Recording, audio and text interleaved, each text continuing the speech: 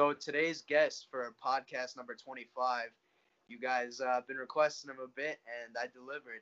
He's from the real world back to Las Vegas and the MTV's Challenge. Dustin Zito, thanks for coming on today, man. All right, man. What's up, Michael, man? Thanks for the invite, dude. All right, man. So obviously on your real world season and the challenge, you were very competitive, and you alluded to being an athlete. Talk to me a little bit about you growing up. Like, were you a sports guy? What were your like hobbies? Yeah, man. I grew up. I just had a natural knack for sports. Just kid being a kid. I kind of grew up in a really religious family. So as far as organized sports, they didn't really believe in the whole concept of me mixing with other kids that didn't believe the same things that I did. So I didn't get to really participate. And that was kind of tough because I was always thought of myself as athletic, always like it was important to me to practice and be good at basketball so I can play with my friends and stuff. So I spent a lot of time into it, and I thought I was pretty slick at it, and I never kind of got the chance to explore that. And that's kind of why like the challenge was super cool for me because, for the first time I had a jersey with my name on it. You know what I'm saying? Like, whoa, watch out, bro. I was so excited. The only thing about that was I fought so hard to get Zito. I wanted Zito. Everybody calls me Zito. Yeah, everybody as an athlete, bro. That's like what they strive for, the last name. The last name's the most important thing. Forget my first name, bro. Like if you like most of your friends, like you're like, yo, like we kind of refer to ourselves as like a group of athletes anyway. So I only call everybody. Every one of my friends, you call them by their last name. And plus Louisiana, kind of southern place. That's kind of what we do. My brother was from like a military-based town, Yeah. So that was just, everybody calls by the last name. So nobody ever really called me Dustin. So it was really tough, man, to have my jerseys with Dustin instead of Zito. Right.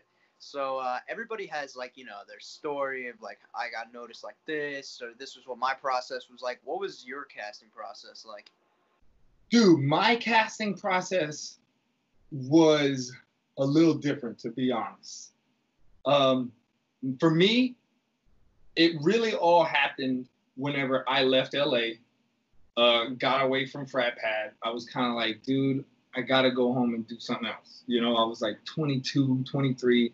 I was kind of like, yeah, that was fun for a little while, but I got to figure it out. Went home, and my best friend's wedding, my best friend growing up, he had his wedding, and the Saints were going to the Super Bowl. Right? Wow. Like, I'm going home. I'm going home.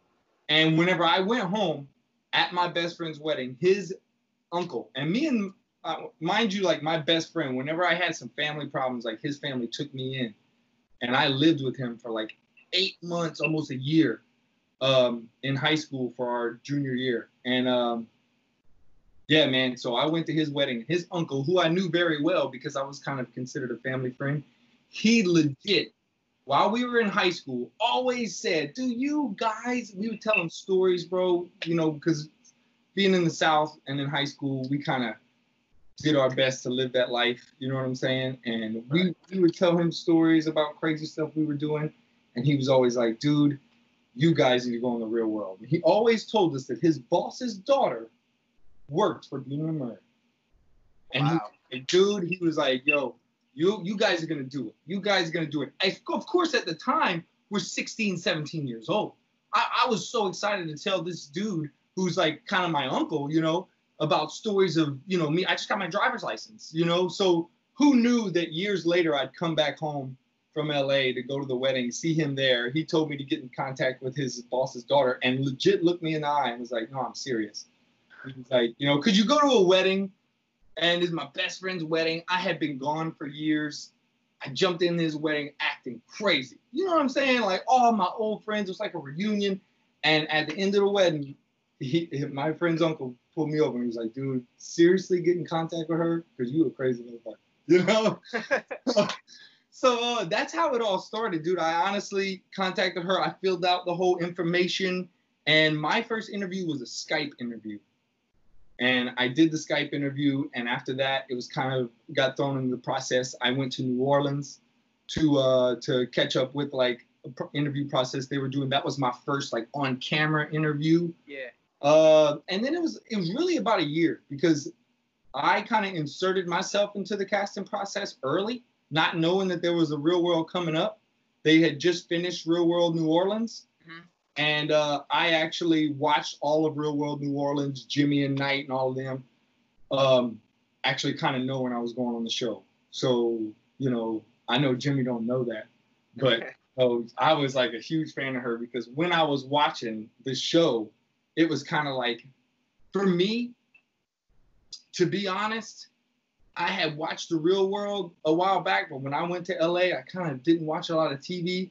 And rewatching that Back to New Orleans season was really cool because it gave me an opportunity to kind of click back into it. And I was like, dude, The Real World played such a big mode in my life. Like when I was in high school and, you know, you're kind of looking for that, like, man, you know, I got to stop watching these fucking cartoons and shit, man. Like, you know, there's girls around here, bro. Like, I need to start, like, taking this serious. That was what I turned to, was stuff like The Real World, stuff where I could watch people, like, be adolescent, like, teenage-style young adults. You know, it was just kind of one of those things. It was the first time I was, you know, it was kind of, you pick your swag up off a little bit off of shows like that. You know, you kind of do see yourself in one. Out of 7, there's always a character that everybody can kind of see themselves in. And it, man, for a lot of dudes, me coming up, the dudes on The Real World, I was like, man, you know, man, I just want to be like him. And moments in your life where you got opportunities to like go talk to a girl and stuff, you would revert to those like, man, if he did it, I can do it. You know what I'm saying? If he did it, I can. So, you know, getting onto the show was kind of like, holy shit, things are about to change.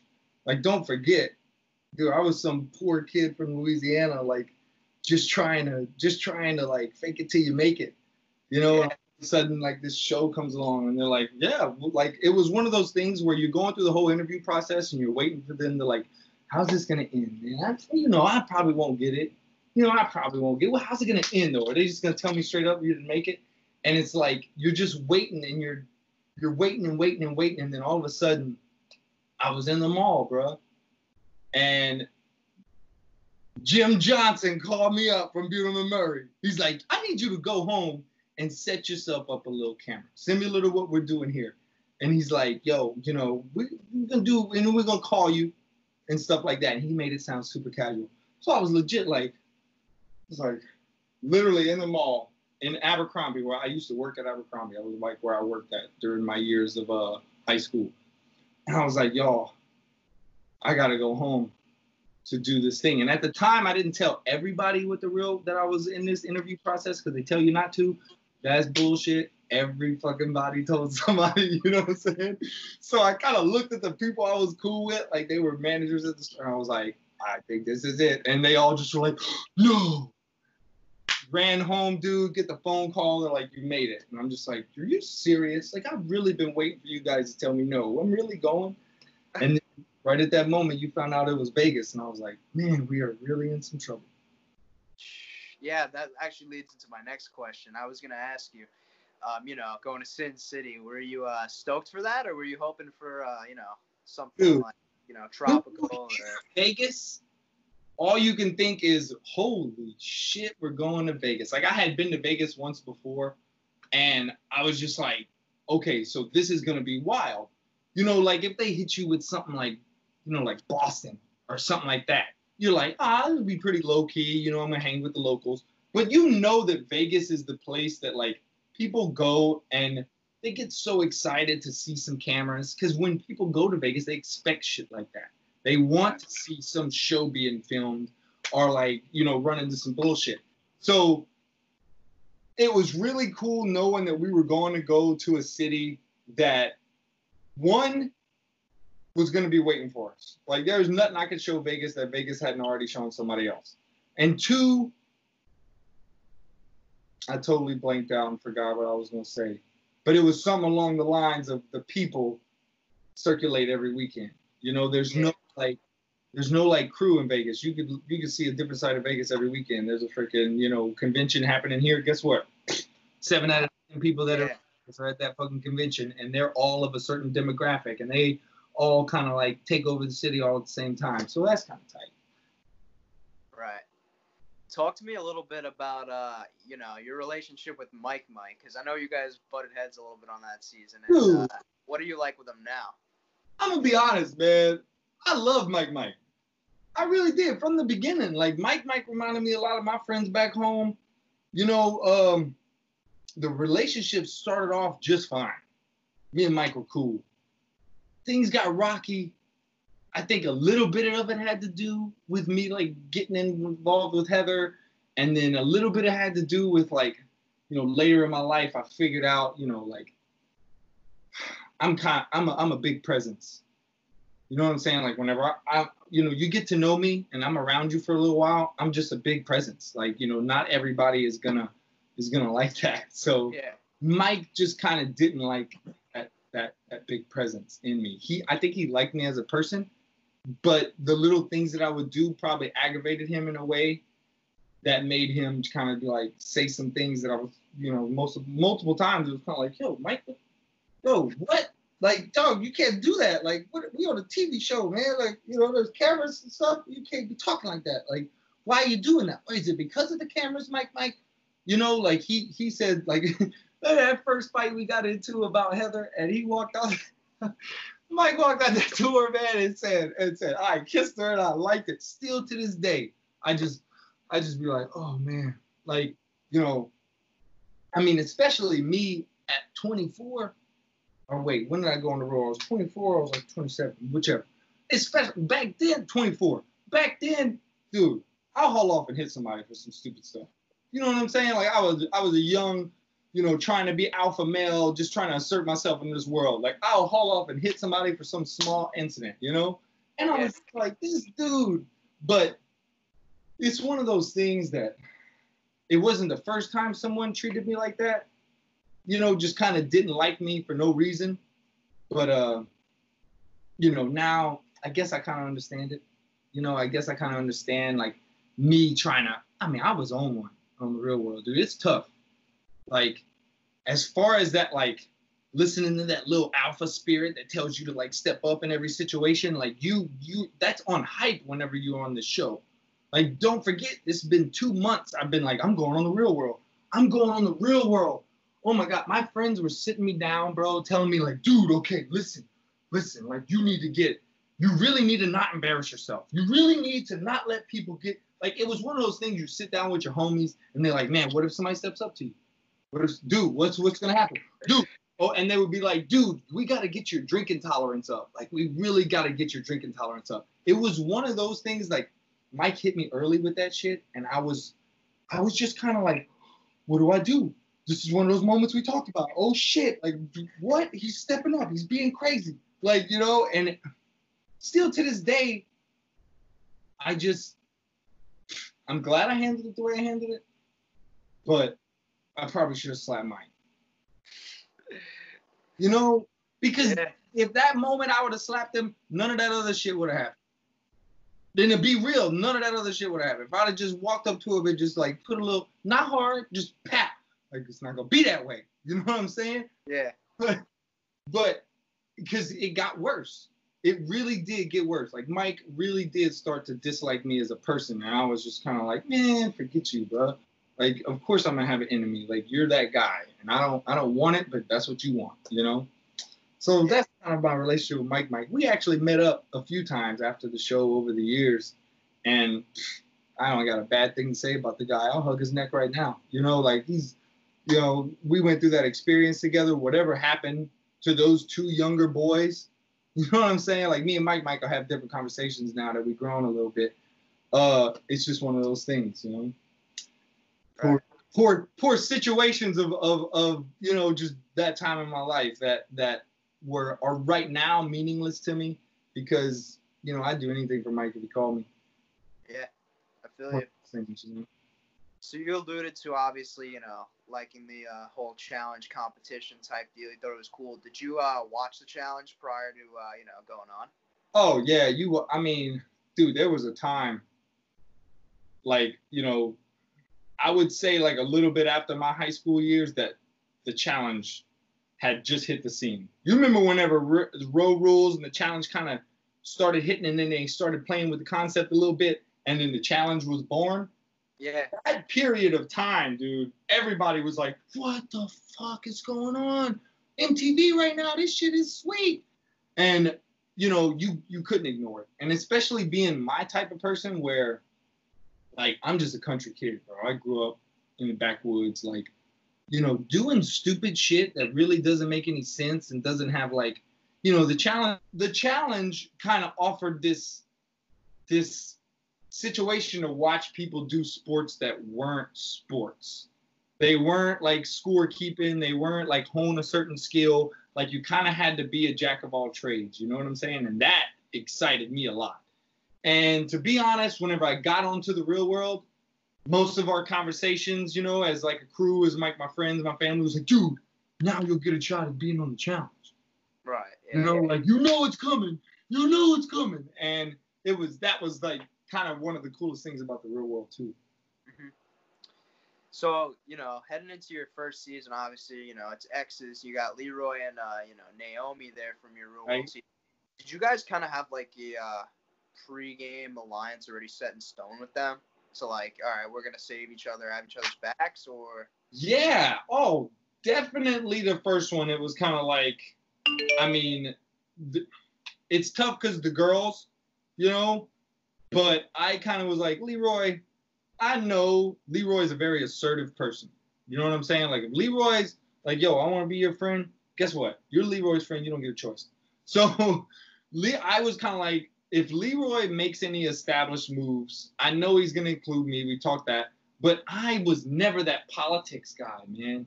I really wasn't. I really loved the challenge solely for, like, the competition side. All of the extra shit was fun to watch. But when you're in it, you're just like, dude, wait. Like, oh, my God. Like, you know, the first one wasn't bad. My last one was a little worse. But the first one, I was just kind of like, you know, to be honest with you, Mike, I was scared as shit. I had come off my real world. Everybody knew about the gay porn shit. So I was like, I am going to get eaten alive. Like, they are going to fucking, like, ruin me. Especially the older dudes like Johnny Bananas and shit. And it really kind of, I was scared to go. I ain't gonna lie to you. I was acting hard. I had my girl with me. You know, Leroy was there. I was all like, oh, that's cool, that's cool, that's cool. Dude, I was scared of shit. So the first one was kind of crazy. And then I got hurt. I didn't get hurt during competition. I got hurt for some slippery surface type shit and busted my knee open. So when I left, I was kind of like, all right, this is kind of cool because I didn't get kicked out. You didn't get humiliated. Got to go home based off of some medical shit. That's cool. That's your first one. I knew there was going to be more. So I was like, you know, that's cool. You know, people remember you. They're going to be like, oh, man, you know, but he didn't get beat. Nobody beat him. So I was really excited about that. But, man, you know, dude, I was like anticipating winning one. You know, like right here, I got my second place, but I was going into it, I was anticipating winning one. You know, yeah.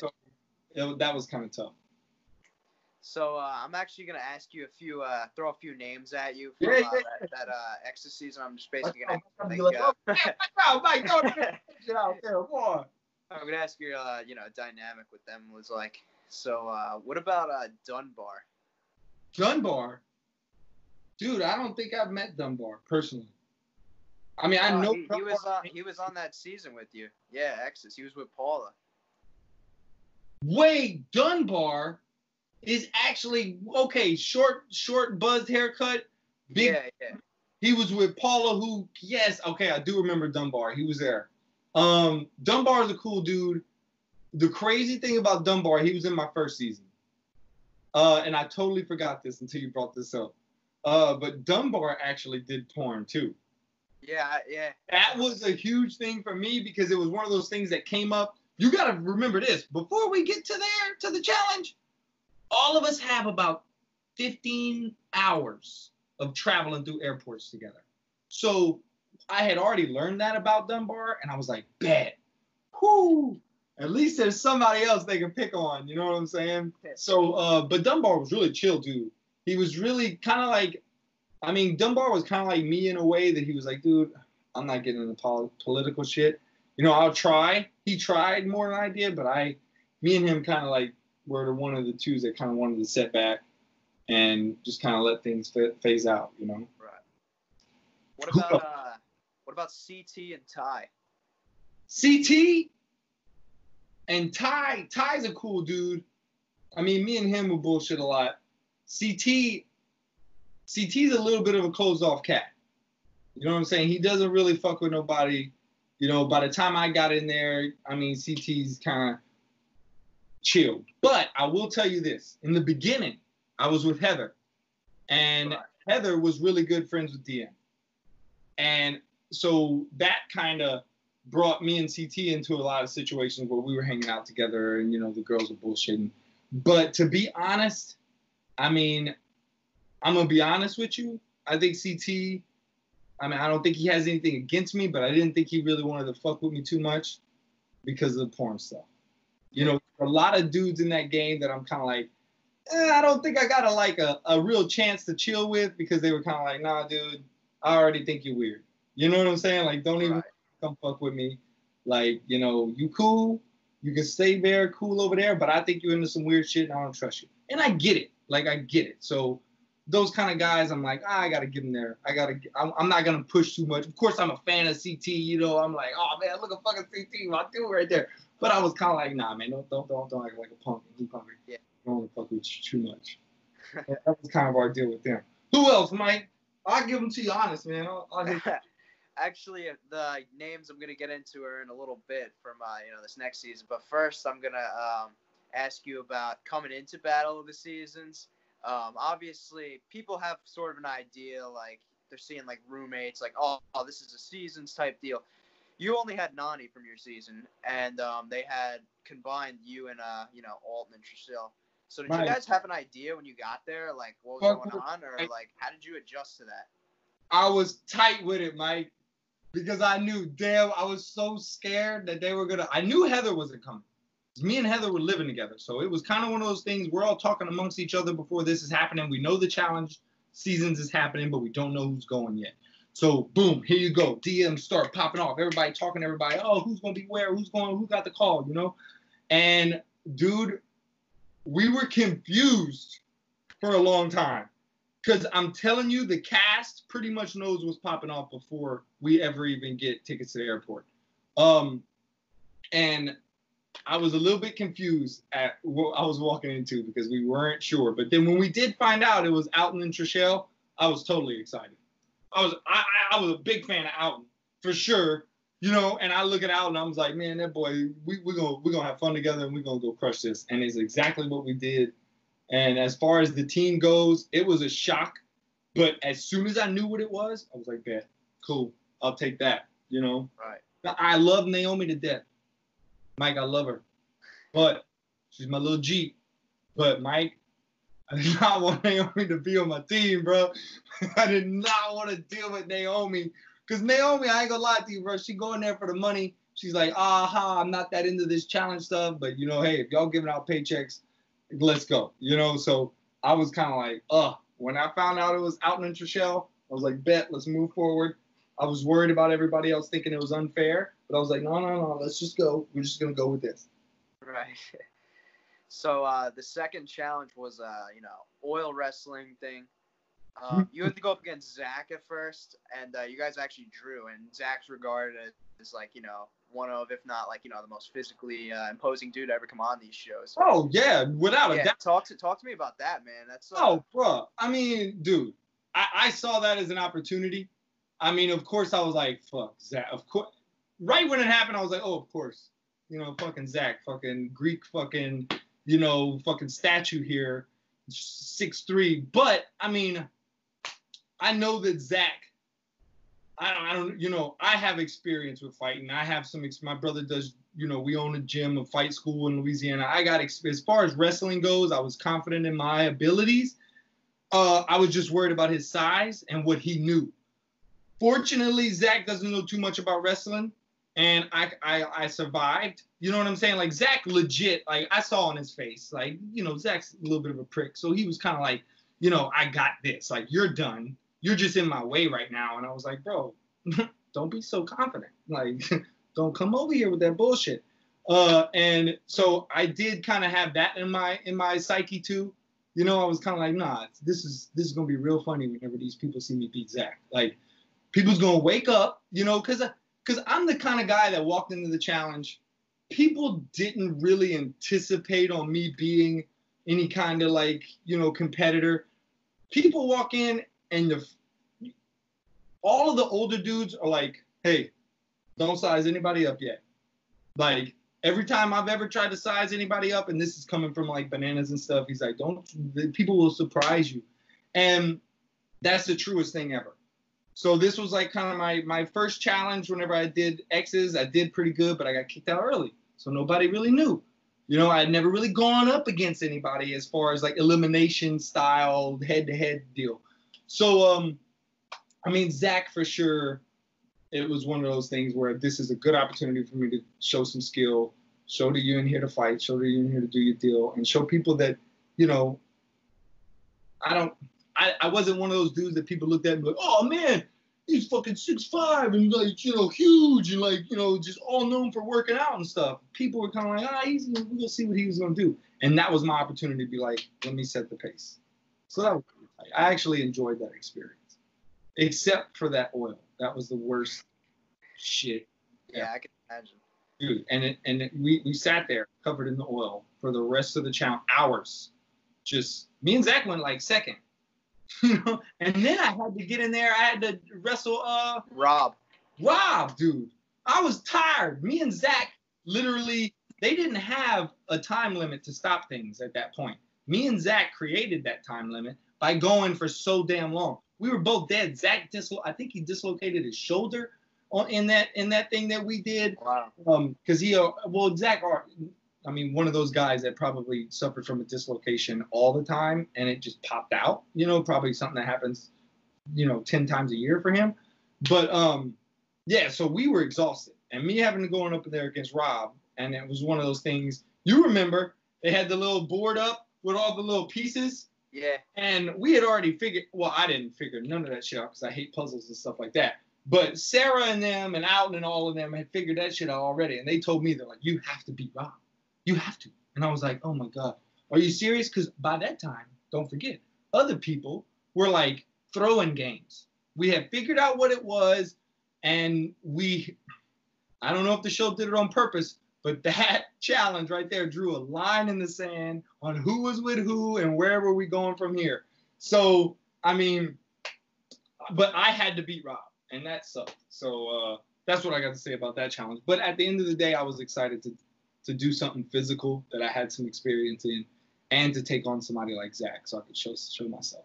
All right, yeah. It was like the real moment where people were kind of like, oh shit, this Dustin dude might be pretty good, you know? Yeah. That was kind of exciting, especially watching it like months later. Yeah, Zach's name's actually come up a lot on my podcast. He's kind of taking a beating on here. I'm not gonna lie. But I'm gonna ask you now, since we're on the topic of names. Yeah.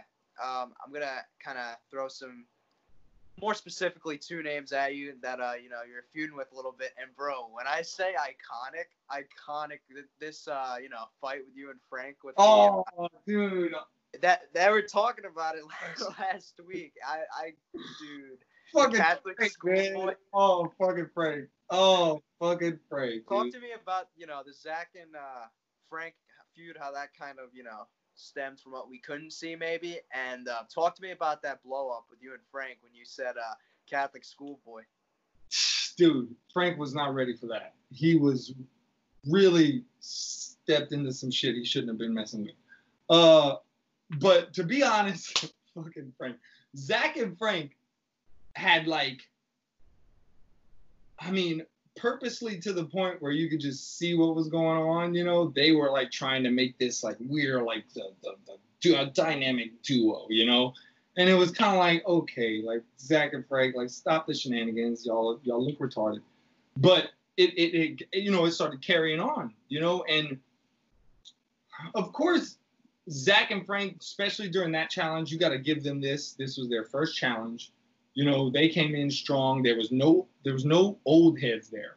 That challenge was super unique because there was no CT, there was no Johnny, there was no like person that walked in and was like, I'm boss. You know, like Johnny Bananas does that. Like he makes sure those first few nights Johnny Bananas is having the most fun. He's the one telling everybody, you know, he's the one, like, he makes toasts and he does his thing. He's been there 20 times. Like, he fucking knows what he's doing.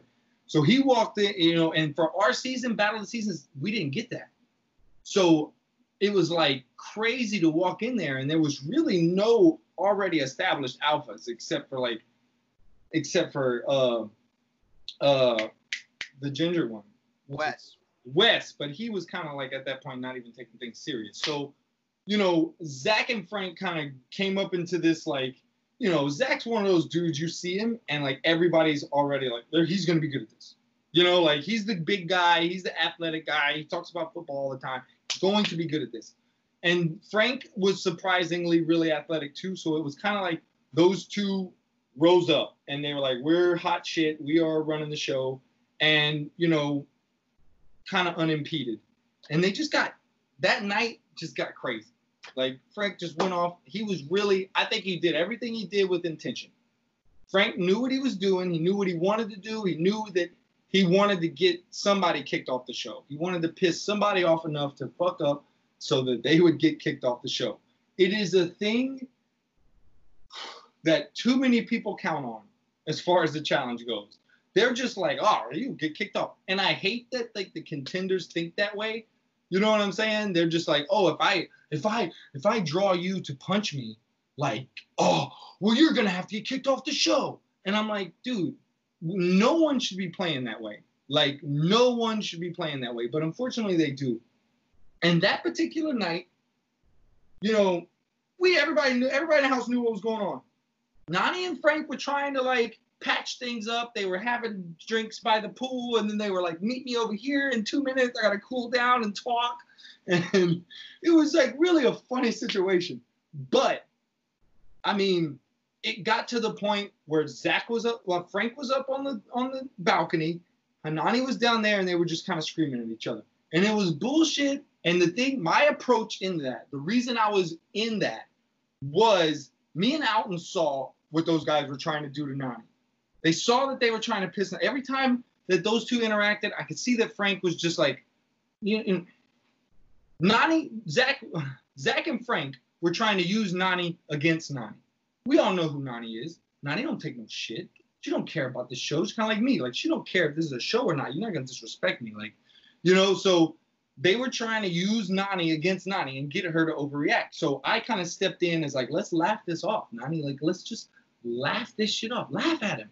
Like, you see what he's trying to do. You gave him a chance, and we're not giving him a chance anymore, and we're just going to laugh at him. And I was just like, aha, bullshit. But then Frank saw what we were doing. And Frank just legit was like, oh, let me just take this knife and turn it, and got personal. And we knew the story about Nany's sister. We knew that she had to leave amongst a hard time in her family, and it was tough. You know, she had to walk away. It's hard to leave your family and say, hey, guys, I'm only going to call you guys, you know, for 5 minutes twice a week, for 6 weeks possibly, maybe even 8. I don't really know, but I'm leaving. You can't know where I'm going. It's hard to do that. So Nany was already in a tough situation.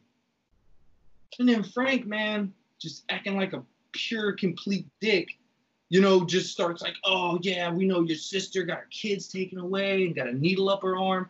And I'm just like, I was right there. I was kind of like a switch went off in my head. I was like, yo, no, we're not going there.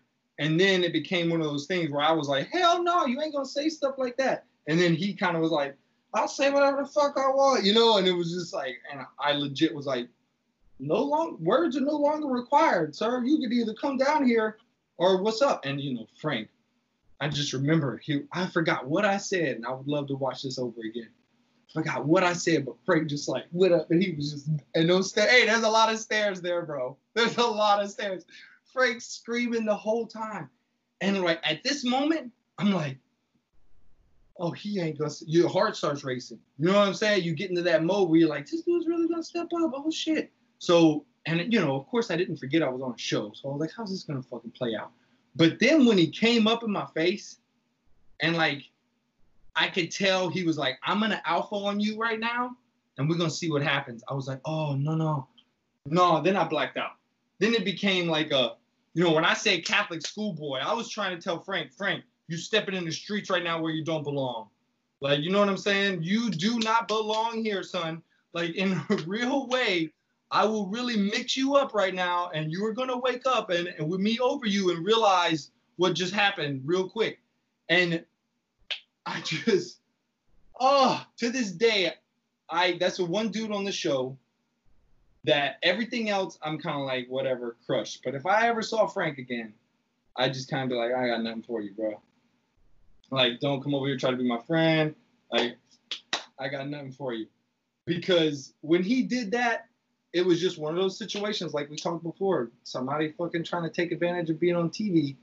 And I mushed him. Mike, I mushed him. I knew I could get away with that mush because I got away with it on The Real World with Mike. I was like, in that situation, I was like, I'm going to hit him. I'm going to hit him. I'm going to really hit him. And I was like, nah, I'm just going to mush him and see what happens. Like, I was hoping that he was going to just lose his shit and we was going to actually battle. Because usually that's what the mush is for. The mush is not a hit. You know, Mike, it's a very strategic move. You know what I'm saying? It's a move to make where you're like, I'm not playing anymore. And what's it going to be? And it was real funny because, of course, everybody starts getting separated. I like fell and I got back up and I was like, let's go. You know, and it was just the whole night after that happened. I went to sleep scared I was going to get kicked off the show, of course. You know, when everybody kind of breaks off and starts talking in their cliques, and I was just like, shit, man, I might be going home. God damn. But, yeah, I didn't like that situation. I didn't like it at all, Mike. And Frank, you know, it was just one of those intentional things that he was doing it because he wanted the reaction, and he almost got it. But, you know, poor Frank. That's how I like to say, bless his heart. I know you might not know what that means, but any Southern motherfuckers in here know exactly what bless his heart, Frank. But who else? I knew you was coming with that shit, Mike. Yeah, I had to, bro. But no, yeah, that was one of my favorite, you know, fights and moments of challenge history. And a lot of fans would agree. That happened. Let me tell you something, Zach. Like, Zach was like stepping up, and I was like, yo, Zach, we could make. This was after the wrestling match, so I was like, you understand, you know, like we could mix up. And then, you know, he didn't like that I was so confident in saying that he like legit was screaming at me that night later when we were trying to talk. He was like, you know that you wouldn't act like that in the streets if it was like, you know, I would beat you up, right? And I was like, Zach, you wouldn't beat me up, bro. Like, you just because you big don't mean you would beat me up. Like, where did you learn this? Like, you know, I don't know where you from or how many fights you've been in, but just because you big don't mean you can beat anybody up. And Zach, all you know is football. You don't fight.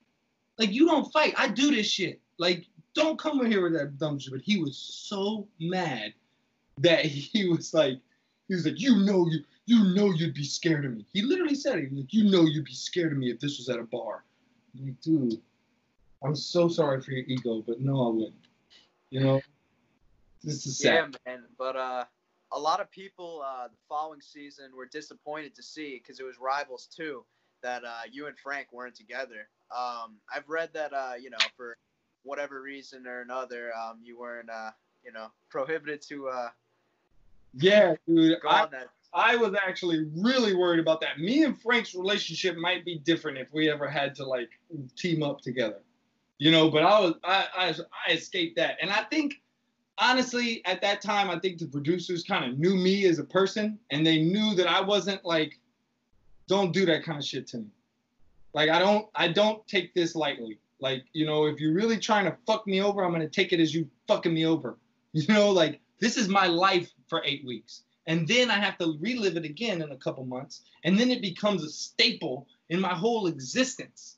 So, like, you know, like, don't fuck with me and put me in situations where I just, like, mentally can't even survive, you know? Yeah. So, obviously, you know, getting second in the Battle of the Seasons final. You guys were a two-person team. But I felt, and a lot of people would agree with me, that if, you know, you had your full team attack there, you guys, you know, win. But I'm gonna ask you flat out, dude, because a lot of people like to speculate on this. Do you think that Alton threw that elimination?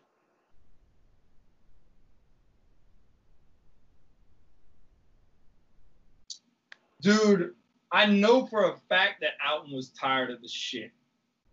All of the shit that me and you talking about, you got to remember Alton, when he was doing that season, at the age I am like now. Right. And Alton was like, I am not playing the bullshit. Especially after the fight with Frank, he was upset at me because he was like, you fell for it. You knew they were going to do that. And I was kind of like, no, but he didn't have to talk about their mama. I didn't think he was going to do that. And Alton's like one of those wise motherfuckers. A lot to learn from Alton. He was kind of like, yeah, you did. And it upset me that you like went to that level. And at that moment, I kind of knew that he was just so over it. And we were scared going into it that he was going to throw it. We were. Right. That's why I was so upset when Nany made herself go in there. That's why I was so upset, because Nany also was kind of feeling like Alton, where he was like, fuck it, I'll throw myself in. But Nany also knew that if she didn't throw herself in and she survived, she was going into elimination anyway. She just didn't know that me and Trishelle would crush that. You know what I'm saying? Like, yeah. Dude, to this day, I wish it was me and Nany. We would have won. We legit would have won. But as far as Alton, dude, he threw it. I'm just going to tell you. Like, he threw it. Dude, he didn't want to be there anymore. He didn't want to deal with the shit. He definitely didn't want to go to a final. We knew that San Diego was going to be a tough team to compete with. And we knew that we were going to have to see them in a final. And based off of what was happening, like, Alton didn't know that that was, like, the climax time. Like, things were going to kind of chill out as far as, like, the heat amongst competitors. As far as that point go, he was like, I am not about to go to a fucking final with these people and the way they act. Like, he was like, I'm not doing it. Yeah. Mm-hmm. But, I mean, as far as once we got to Africa, even with the competition and everything, everybody was chill. We were just so excited to have a final. And when you get to a final, bro, Challenge House sucks. All the time. It sucks on purpose. You're meant to rough it a little bit in the Challenge House. First of all, there's 30 people that they got to feed and house. You know, limited, you know, they want you to feel like, hey, everybody's here, fend for yourself. I mean, in Turkey, the house didn't have warm water. Wow. The house didn't have warm water, and the fucking technicians were at the house trying to fix it and never could fix it. And I was like, this is $1 million house. You telling me that we can't fix the hot water? We ended up finding the hot water. What we didn't know, and this is crazy, I found this out years later from some camera guys that were with us. Dude, okay. They had took our room, that separate little pool house that was down by the house in Turkey, and they built a false wall, and camera guys were sleeping in a room back there. Very silently and very quietly, they were sleeping in a room. And in that wall, they had covered up the hot water heater. And I almost found that room when I found the hooks to the hot water heater. And I turned the hot water heater on in our pool house, and we kept that a secret for as long as we could, that we had hot water. Like, you know, only Brooklyn could come. You know, Chet and Sarah could come and shower in our shower. We had hot water. We were separate from the house. So just knowing that, right? And, you know, food shortages, they bring food in. These dudes are competing. They're like, I need all my protein. They eat everything. When you get to a final, shit changes. You go from an empty house that once housed 30 people to now it's housing about 5 or 10, and it feels empty. And you just remember all the people that left. You know, you're like, all those people are gone. All those rooms are empty. And you go to the finals house, which is always balling. And they give you all the food you want. And you got your own fucking bed. And you don't have to sleep. You know, it's like really nice. So we're so excited about that the whole tone changed. Like, there was no fighting. There was no, like, big arguments or anything that happened in the final like there was when Alton left. And there was one thing I could have told Alton, was like, dude, stick it out. It's going to get better. But He left, dude. And he threw it. I know he threw it. Alton could have beat those two in that fucking game 10 times in a row. You know what I'm saying? Yeah.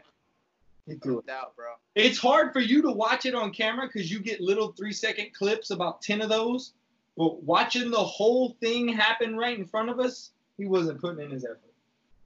Mm-hmm. You know? Nani too, though. Nani wanted to go home too. Actually, Nani didn't want to go home, but she thought if she stayed, they were gonna drive her crazy and send her home anyway. So she was like, I'm going. When Nani raised her hand,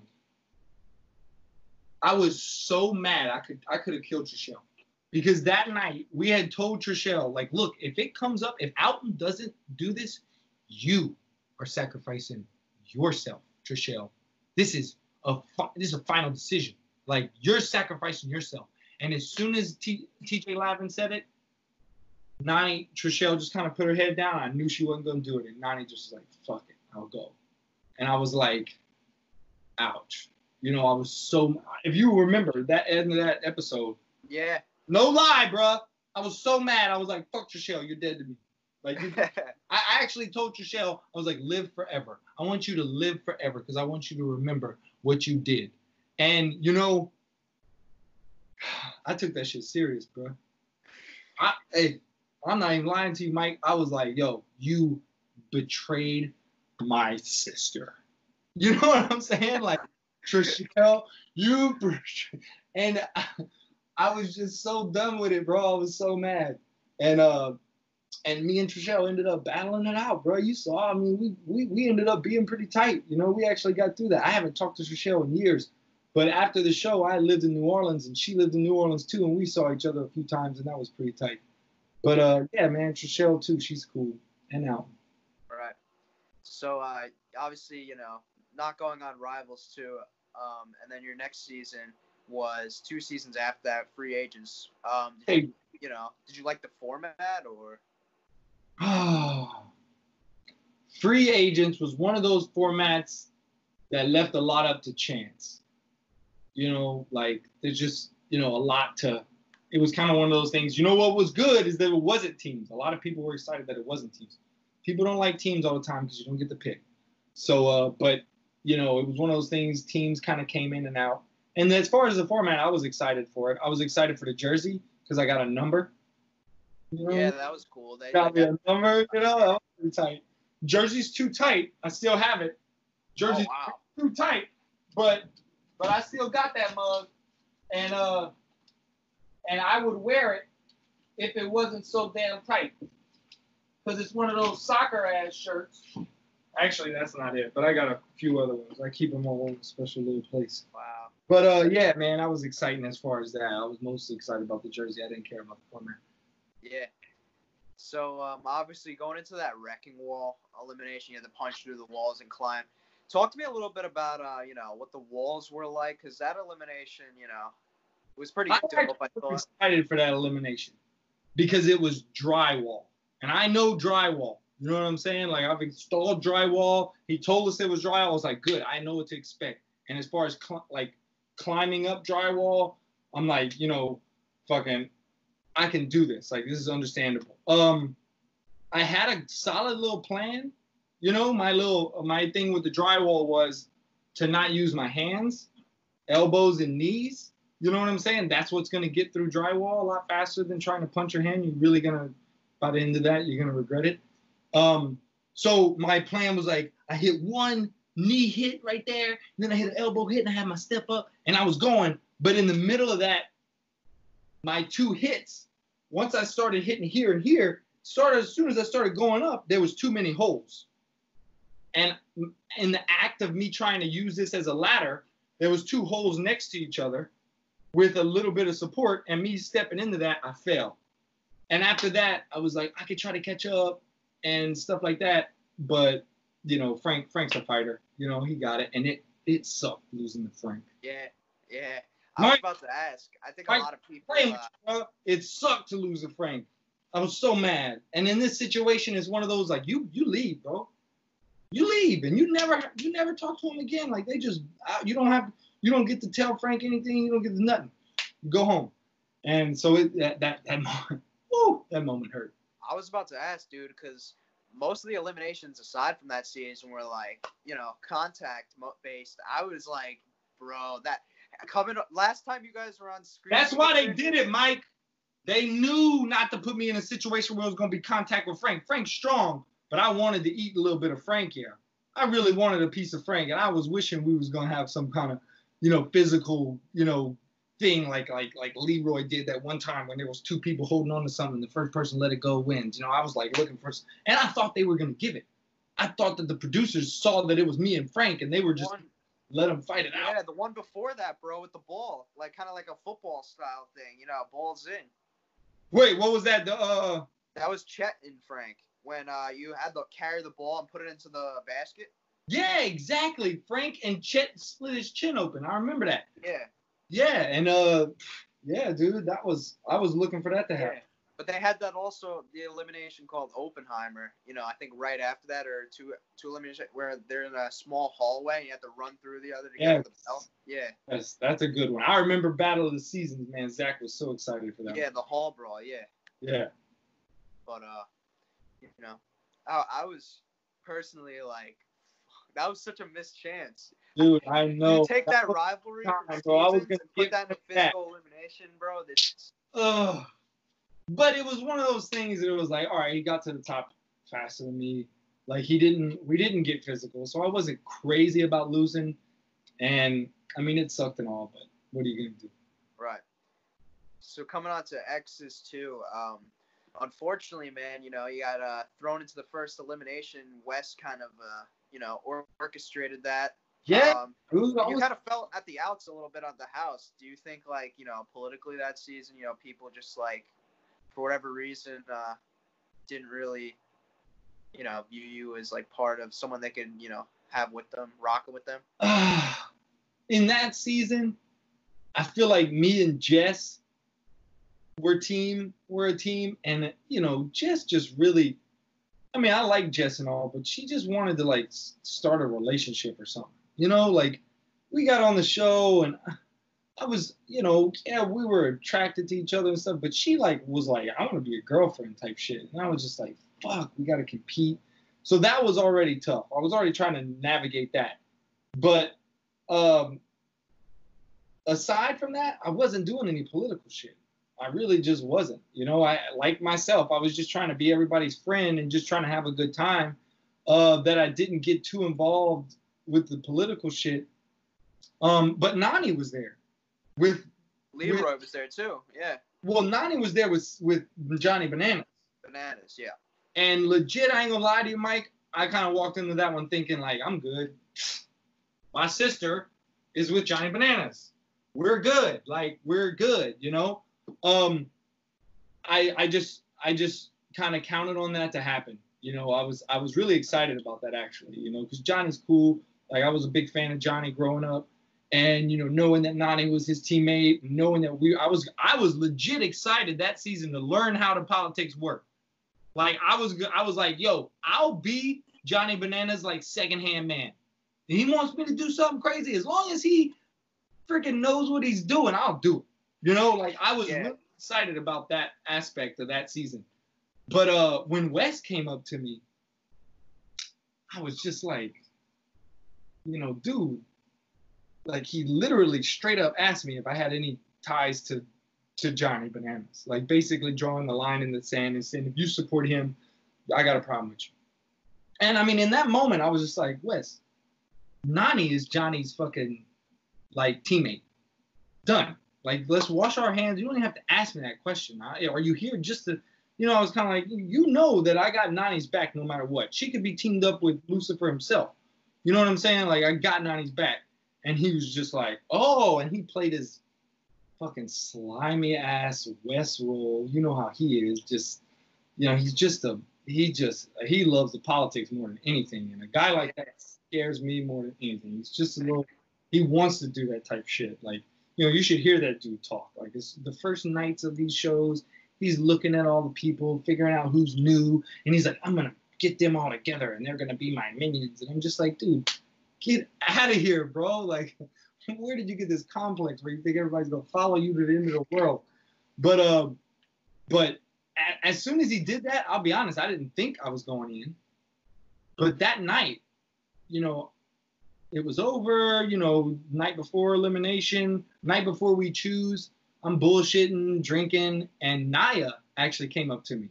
And she was like, you know, she was like, oh, you drinking, huh? You might want to go lighter on your drinking. And I kind of took that as like, you're going in tomorrow, and I know it. And I was kind of like, fuck. And I remember that night because I was like, shit, man, I just got here.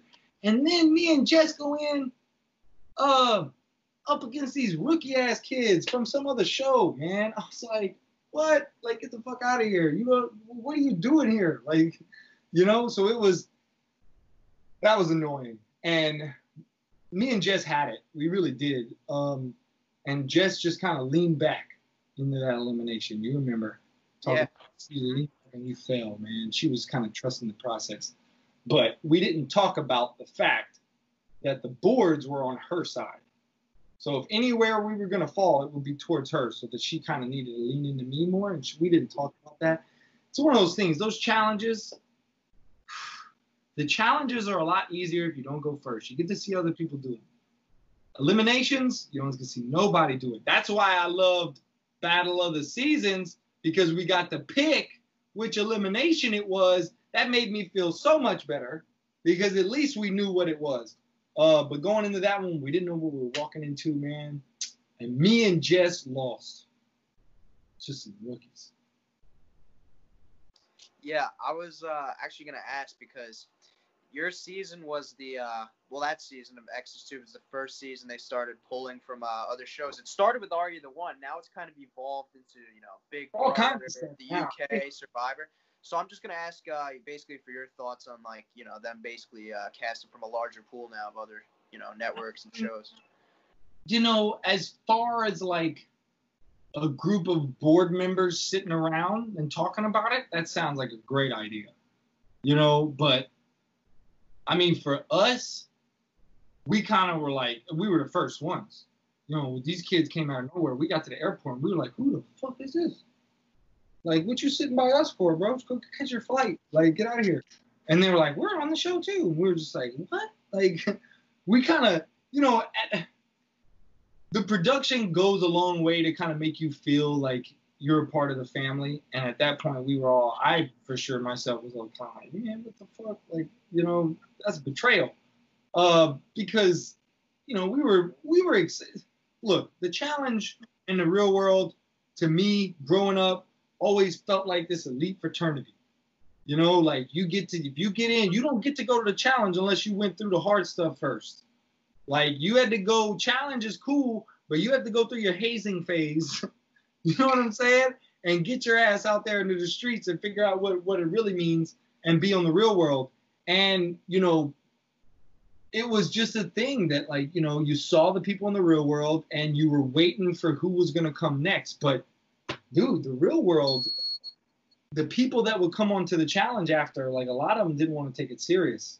Right. And we got, like, literally, like, 30% of the people just there to, like, do it because, of course, they're not going to turn it down. Like, you know, they want to be on TV again. They want their name out there again. But they're not interested in competing.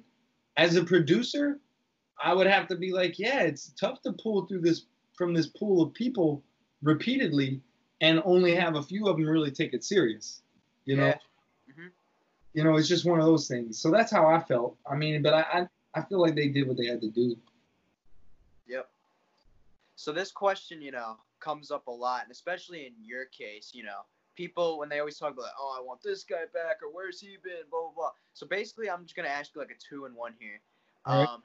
You know, why haven't, you know, we seen you back after X's 2, and when were you most recently called to do a show? That's another thing that people like to ask. Well, dude, that's a serious one, because I am yet to even talk about this, you know. Well, basically, MTV just, or Bunim and Murray, whichever one it was, just kind of like was like, nah, we can't have you on this season for some bullshit. So while I was in Lafayette, a lot of people probably know this, I went to a bar one night, and this girl told some cops that I reached up her skirt and like, you know, fondled her, like legit, like sexual assault of a felony. And she said that I did that, and I got arrested. And ended up, you know, I fought it in court. And to be honest, the girl connected. She worked at the bar that I got in trouble at. The bar that I got in trouble at was owned by a marshal, a police marshal. So, yeah, it was one of those things where I got bankrolled. I got screwed over. Like, they didn't get me for the felony. They dropped most of the charges, but they still put me on probation for a year. The judge just kind of seriously was just like, I can't tell these guys that they're wrong. And if I do tell them they're wrong, I'm just setting you up to sue them later. Right? Because I was going to sue. Like, that girl got, I mean, dude, that night, I legit saw that girl and went to kick her. I mean, you see the footage going. Yeah, I saw the video. Yeah, I have the footage. I had to steal that footage. No one knows this until now. But I got a buddy that was working in that bar, and he knew what was going on the night after. I had a best friend that worked at that bar before. They told me that the owner was going to tell the police that the footage in the system was under construction and they had no footage. I knew that. And I was like, oh my God, the only thing that's going to fucking save me is this footage. Like, it's my word against theirs now. And I'm some reality star kid, you know? Like, they put it in the police report. They literally put in the police report that I was in the streets saying that I was a reality star and you can't bring me to jail. I was like, dude, that never happened. Literally, the only thing that happened was a dude that was there. I went to high school with him, and I was like, dude, you know I didn't reach up some girl's skirt. Like, what am I doing? Like, you know me. And he was like, oh, now you're in the real world now. You come around. And he said it. I didn't fucking say nothing. So that was such a fucked up situation, dude. It was really a turning point. Like, it really was something that I kind of, like, woke up from, and I was like, I got screwed. Like, I got so screwed over. And nobody would help me. Like, you know, MTV didn't send anybody. I was on my own. God, I hate even talking about it because, you know, that girl, you know, that shit overnight, you know, was on the internet. I was in jail for 3 days because it was a felony. Like, they got me for rape. I was basically in there for rape. So I wasn't like, you can bail out tonight. You know, like, it was, I had to align some shit up. It was, you know, Louisiana is a tough place. You know, the cops, really strong force, you know, they do what they want to do there. But I was in jail for 3 days, bro. And when I got out, I had no idea that this had hit TMZ and shit. You know, but all of that stuff was undone. I couldn't undo any of that stuff. And it hurt me real bad. And I paid a lot of money to get out of jail. I, you know, cash out of the pocket. You know, I mean, we were making money from the show and stuff, but still to throw out 12 grand, I was like, the fuck? I'm going to see my money back. You know, like, you can't just take this. I didn't do anything. You're going to take my money and then tell me, you know, blah, blah. So I ended up on probation. All right, let's scratch that story. You know the story now, right? Yep. Move 2, I got the call. It was siblings. Bloodlines. Bro, you remember my brother from the real world when he came? My brother, MMA fighter. We run like challenge races and shit. I was like, y'all messed up. First of all, I was like, they called me and they were like, Dustin, we want you on this show, but here's the twist. And I was like, what's the twist? They were like, we want you to invite someone in your family or one of your really, really, really like close friends or a family, like preferably a family member. And I was like, my brother. I was like, oh my God. My brother opened a gym.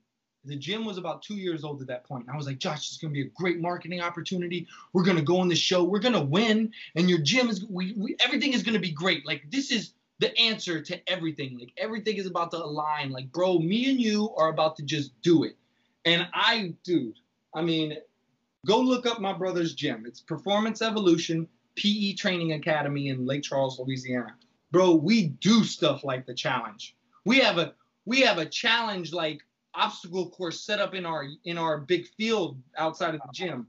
we do this type of stuff. We have a jungle gym, like obstacle course inside of our gym. So I was so excited.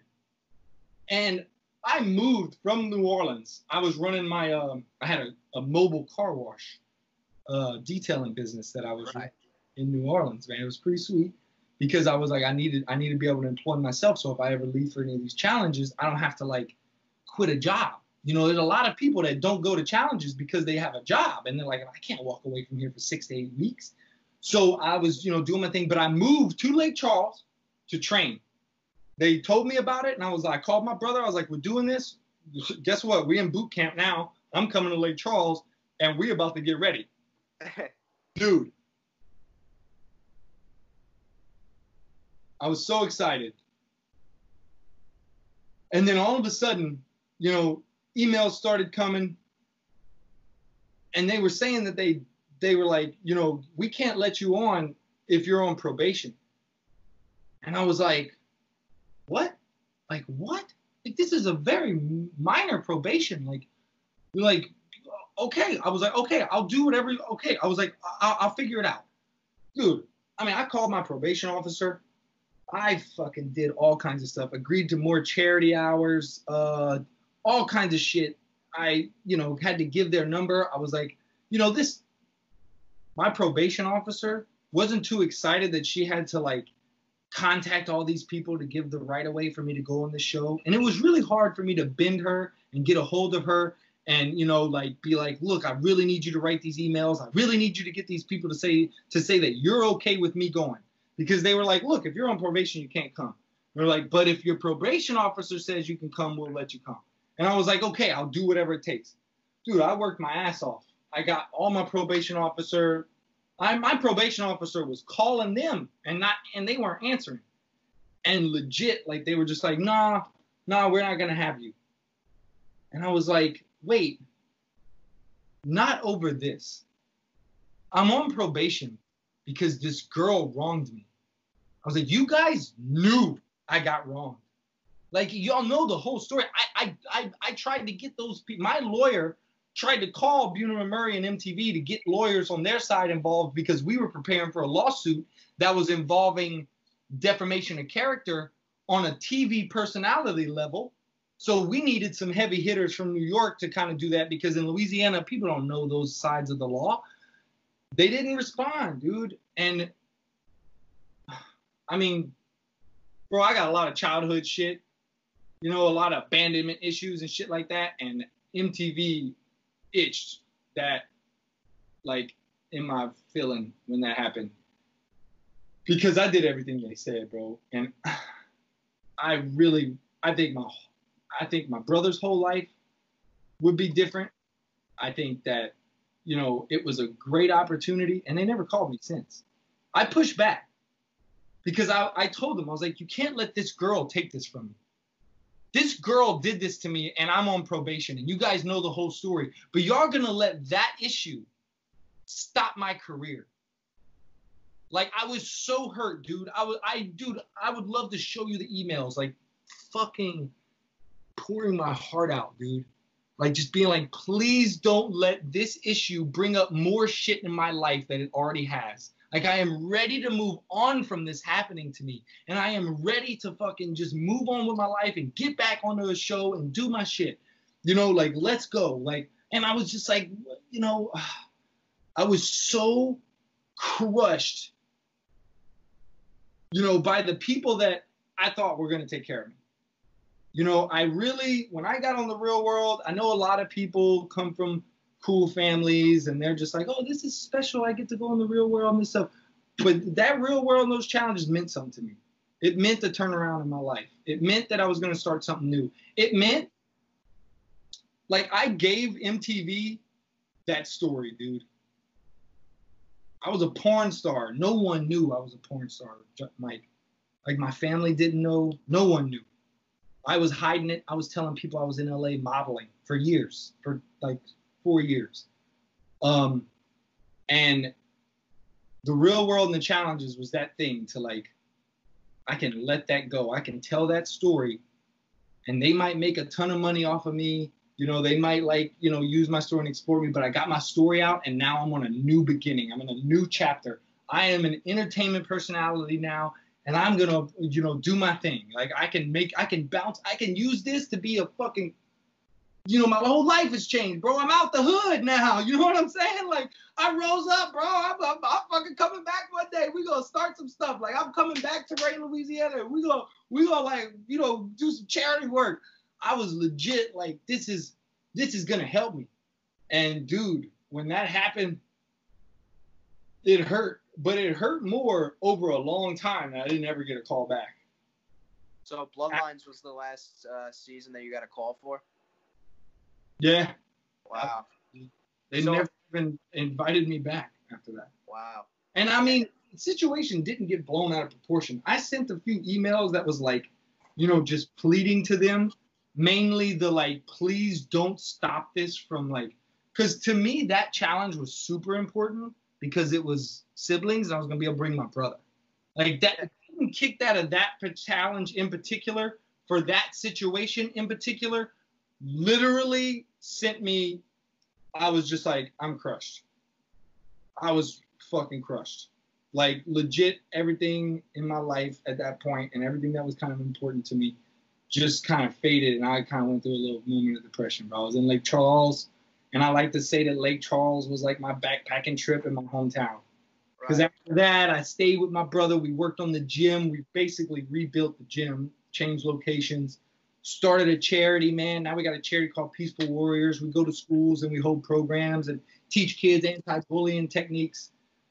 And, man, honestly, I mean, after that happened, I was depressed for a little while, but that little 2-year stint in Lake Charles was the best time of my life, kind of getting through that with my family and everything. And now I'm in New York with my extended family, working at the butcher shop and, you know, just kind of keeping myself, I'm here, you know, but I don't know, man. I don't know what happened. I don't know. You know, I talk to people.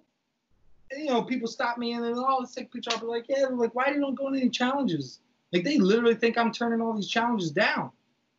Like, people think that I'm like, you know, like, oh, Dustin, like, what the fuck? You don't love us anymore? And I'm like, no, dude. They stopped calling me, bro. Like, I don't know what to tell you. And it's tough, man. It's tough that, you know, I mean, from a regular job, you get fired. At least you get some closure. You know what I'm saying? At least they tell you they don't want you to work there and why they don't want you to work there. Whenever I was done with that, I was like, oh, okay, they, you know, the probation thing. But I mean, a few months after that was over, the probation thing was over, and I was ready for another challenge. They just never called me again, man. So like, it kind of sucks, dude. You know, because I thought I worked hard. I thought I gave my story. I thought I didn't try to hide stuff. I didn't try to edit myself for the camera. I was my true self at all times. And you know, I thought that was gonna work for me. Like, if I knew I was going to be doing this just for a short amount of time, dude, I wouldn't have fucking put my whole shit out there. You know what I'm saying? Like, why would I do that? You know? But. So, are you clear right now? Like, you don't have, like, any, you know, probationary things or, like, no, you're cleared? Like. I had never been in trouble in my life before that happened. And I never got in any trouble after. I'm not, like, I know that don't mean much to you, but to me, coming from the family that I come from and the hell raisers that I was raised with and my cousins and how they're all in jail with drug problems and shit, like, I was very proud of being the guy that was never in any trouble. Like, I was always a little rambunctious as a teenager. You know, I was cool, got in some fights and stuff like that, but never got arrested, never got involved with any drugs. Man, I didn't start smoking weed till I was like 22, literally right before the real world. Wow. So yeah, man, I come from a strict upbringing. So, you know, that situation, I've never been in any trouble. You know, I was never had any run-ins with the law. And so, I mean, since that moment on, I haven't, you know, I've been chilling. That was crazy. I hated being on probation. Right. It sucked. Like, they were like, you can't smoke weed for a year. And I was like, who the fuck are you? so that was like scary and stuff, but it was all good. Yeah, but I'd say like pretty much majority of the fans, you know, would love to see you back. So I posed a question now. If MTV, you know, hollers at you, what are you saying? That's Mike. That's tough, Mike. I don't think it'll happen. you know, at this point, I'm like, oof, you know, but I'm in a relationship, real serious relationship. You know, I love my girlfriend. You know, you go look at my Facebook, I got all kinds of pictures with her and stuff. You see how proud I am. I never really shared that many pictures with many girlfriends except Heather. But yeah, so it would be something I have to discuss. It'd have to be something, maybe some, I don't know. It'd just be a thing that I'd be excited, I'd be flattered. You know, I'd be like, you know, I'd love to. I mean, if not the challenge, I'm right here in New York. I'd love to work with MTV or Bill Murray. Right. You know, whatever. Have you watched the show lately, or when have you last? Oh, I keep up with it, me and my girlfriend and stuff. Oh, all right, yeah. But it has been a while. A couple of, probably, I don't think the last season I saw much of it. I'll be honest with you. But no, overall, you know, I mean, once you like it, you like the stuff. You know, and now I don't get to go online without seeing, you know, like, oh, this and that. So I keep up with it because it's right there, you know. But I don't engage. I don't tweet about it and stuff like that. Do you still keep in contact with any cast members? Man, there's some people that, you know, will call me and we'll hang out. Like, you know, like Nani, Leroy, they came to New York a couple times and we hung out. But man, I don't really fuck with anybody. You know, I ain't gonna lie to you. Like, after that whole thing happened, I kind of got all mad about it. And I was like, I'm not talking to nobody from there, you know? Not from there, but I'm not like gonna actively engage and look, you know, just be the turd that's like, guys, remember me? You know, I don't give a fuck that much. You know what I'm saying? I like what I did, I like the process, but you know, I guess that's me as a personality. I don't really fuck with too many people, just in general. You know what I'm saying? Like, so that mixed with. Yeah, I could relate to that on a lot of fronts, actually, because, you know, as soon as I could say, dude, like, honestly, after graduating, you know, high school, I considered high school sort of like, you know, obviously I've never lived in a challenge house, but you know how high school is. Like, you have to see these people like five times a week. Yeah, like, you're constantly like this, and I feel like a lot of friendships and relationships you make there aren't, like, you know, real. And I feel like the ones that you keep after, you know, your first year of like college or just your first year after high school, pretty much anything that you keep, that pretty much is a testament to what's real and what wasn't. You know what I mean? It's true. And I can't sit here with a straight face and tell you, bro, that like I legitimately, like, you know, fuck with or like, you know, try to like, so like dude, I'm the same way, man. I like, you know, I mean, for high school in those younger years when you're in, like, those people are probably still the people that I'm like, those are my best friends. You know, the people that I did keep in contact, my brother, all our friends that kind of coming up, those are still like the heavy hitters. But dude, I don't know, you seem like an extremely outgoing person too, Mike. It's just weird. You know, I don't know why. I mean, I moved to New York a couple years ago, and I haven't made any friends. You know, I don't fuck with nobody. I don't. Yeah.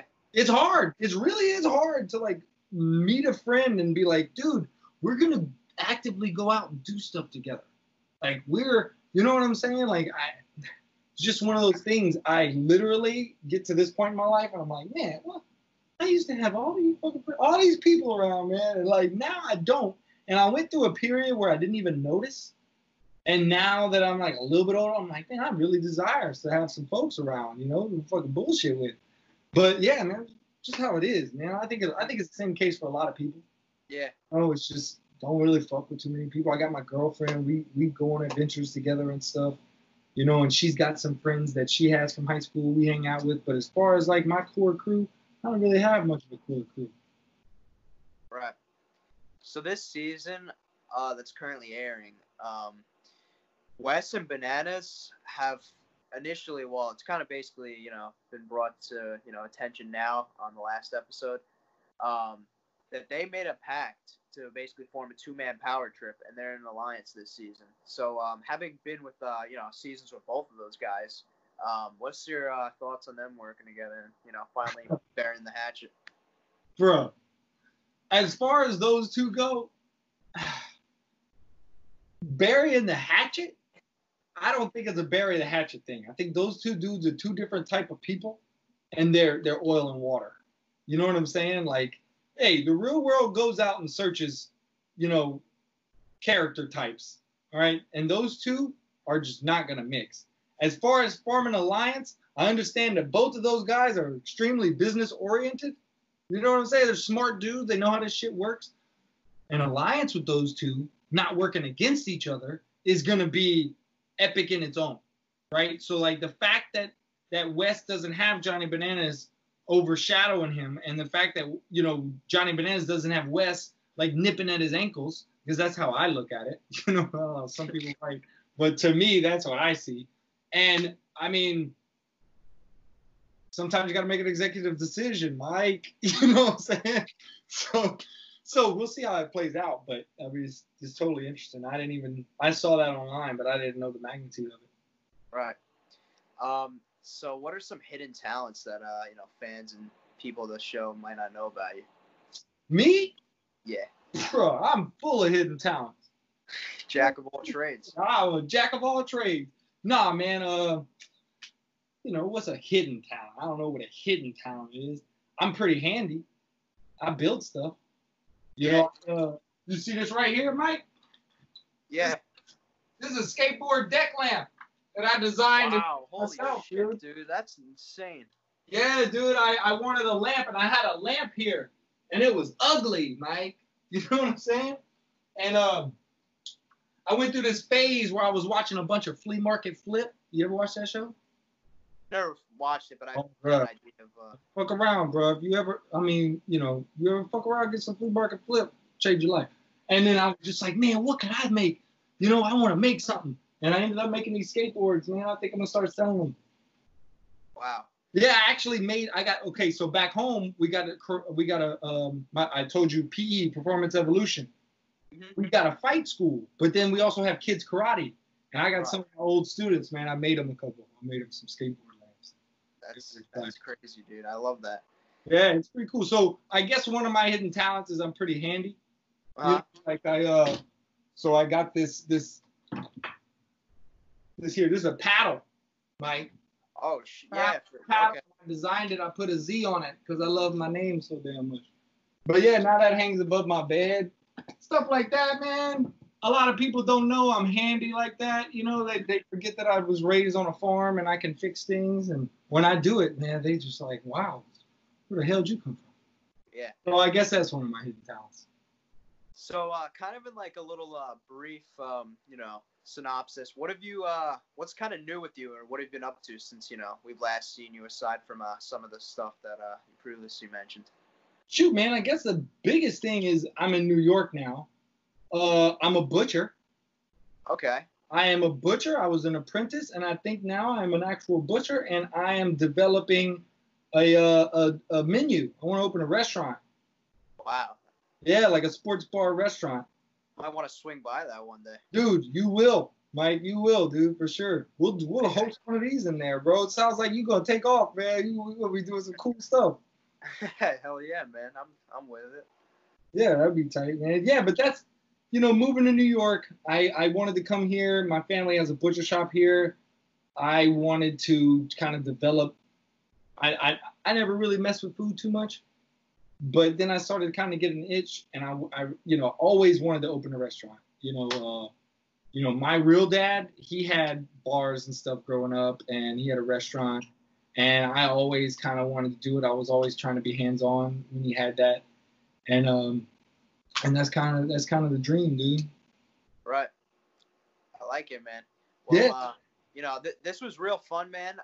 You know, I'm glad I was able to, you know, get you on here and get in touch with you. This was definitely cool. I could honestly say, like, I'm not just gonna blow smoke up your ass, but I could honestly say this is probably the most, you know, fun one I've done so far. Dude, Mike, I wanted to deliver for you, bro. I really did, man. I think you're a cool dude, man. I thought you was you too, man. You're definitely we meshed well in this, you know. Dude, honestly, I'm gonna be honest with you, we might have to hang out. You live in Jersey and I live in. We have to hang out. We can definitely make those arrangements, boss. Two lost brothers looking for some friends, bro. You know what I'm saying? You said it, I kind of see you. You kind of look like you're in a door. I was like, Mike probably got a whole ton of friends. And then you're like, I don't have no friends either. I was like, man, me and Mike have hang out, dude. Forget it. Yeah, man, we can definitely keep touch. But you Yeah. know, I think the fans will love this, man. It was a pleasure, and I thank you for coming on here, man.